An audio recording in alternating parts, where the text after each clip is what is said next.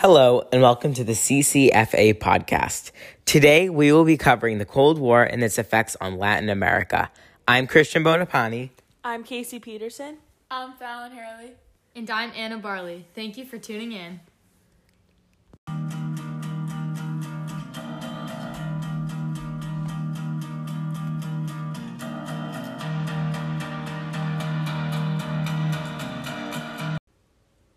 The Cold War was a major event in our world's history that began in 1945. Many large countries were dragged into this battle fueled by communism, economics, and politics. The region that was by far mostly affected by this conflict was, and still is to this day, Latin America. During the Cold War, Cuba was viewed by the United States as a Soviet proxy. Because of this, the United States viewed them as a part of the Soviet Union and therefore a communist enemy. To this day, the United States still does view Cuba as a political and military enemy, enforcing trade embargoes and harsh sanctions against them. Additionally, in the 1980s Nicaragua, the United States helped fund a movement to end Nicaragua's Sandinista government. Ronald Reagan then ordered an invasion of Grenada, which helped uncover Cuba and Nicaragua's horrible treatment of its people. In 1991, the Soviet Union and its economy collapsed, causing Fidel Castro and his nation of Cuba to lose almost $6 billion. Latin American countries face political and economic instability, from facing trade embargoes, difficulties in paying debts, and poor democracies, unstable governments, and weakened structures. For example, Guatemala was stripped of resources and their rights, especially the poor. Castro sought to use his performance as leader of Cuba to boost his country. Attempts by the U.S. government to undermine Castro's new semi-government with similarities of ideology pushed Cuba into the arms of the Soviet Union and began years of dangerous political maneuvering that culminated in 1862 missile crisis and the day the world came closer to nuclear war. The Cuban missiles occurred during the Cold War in October 1962. This occurred when the two superpowers of the United States and Soviet Union came close to nuclear conflict.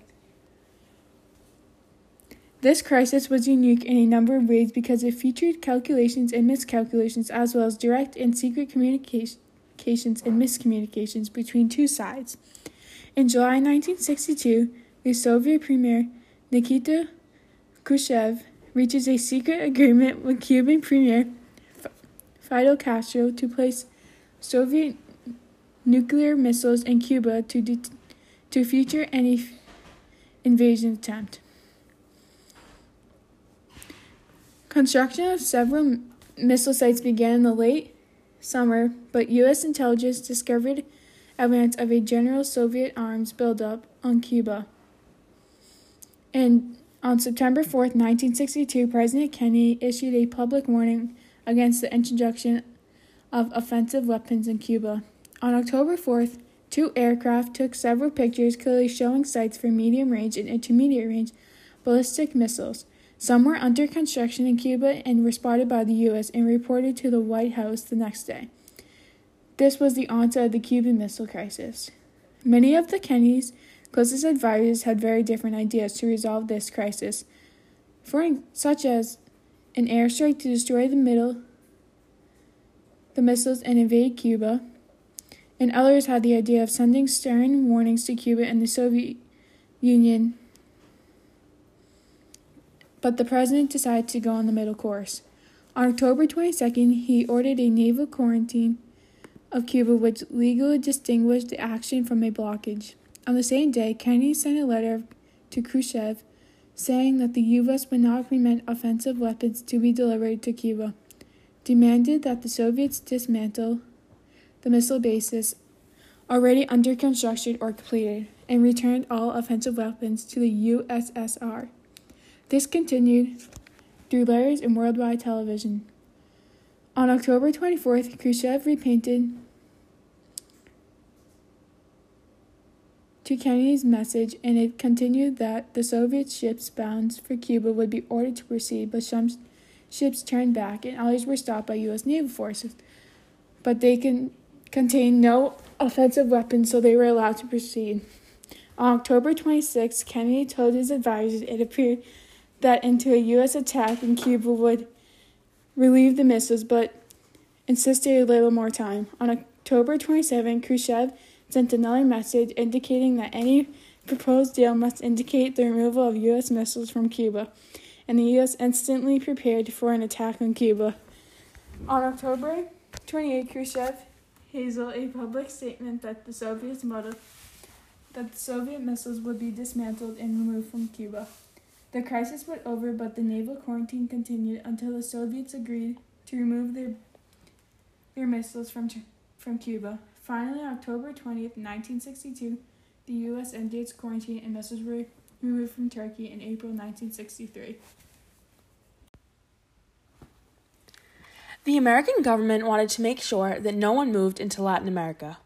The U.S. kept military forces in Nicaragua from 1912 to 1933. In Latin America, it was a century of conflict between capitalism and socialism alternatives.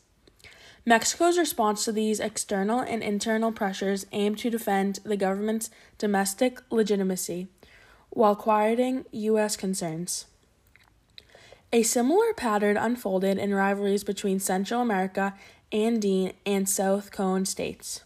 Cuba's revolution inspired insurgencies and copycat rebellions, which posed a new common threat to Central American states, while providing their militaries an alternative mission to historic rivalries.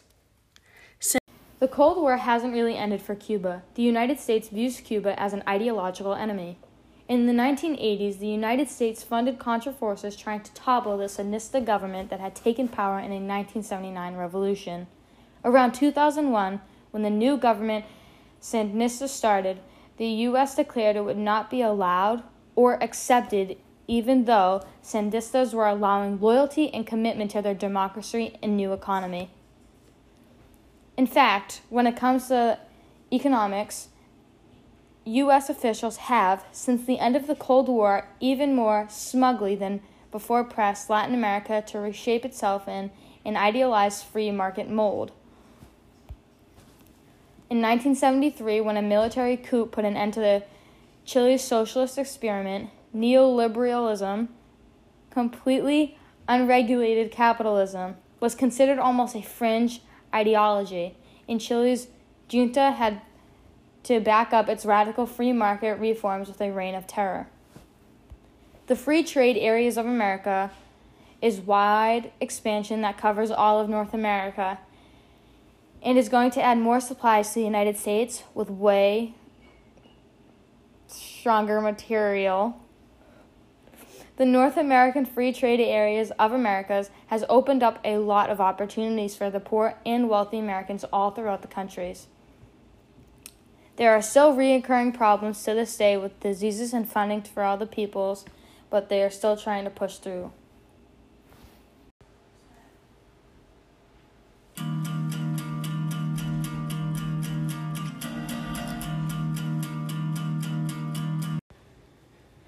Thank you for listening to this episode of the CCFA podcast. We hope you all enjoyed. Tune in next time.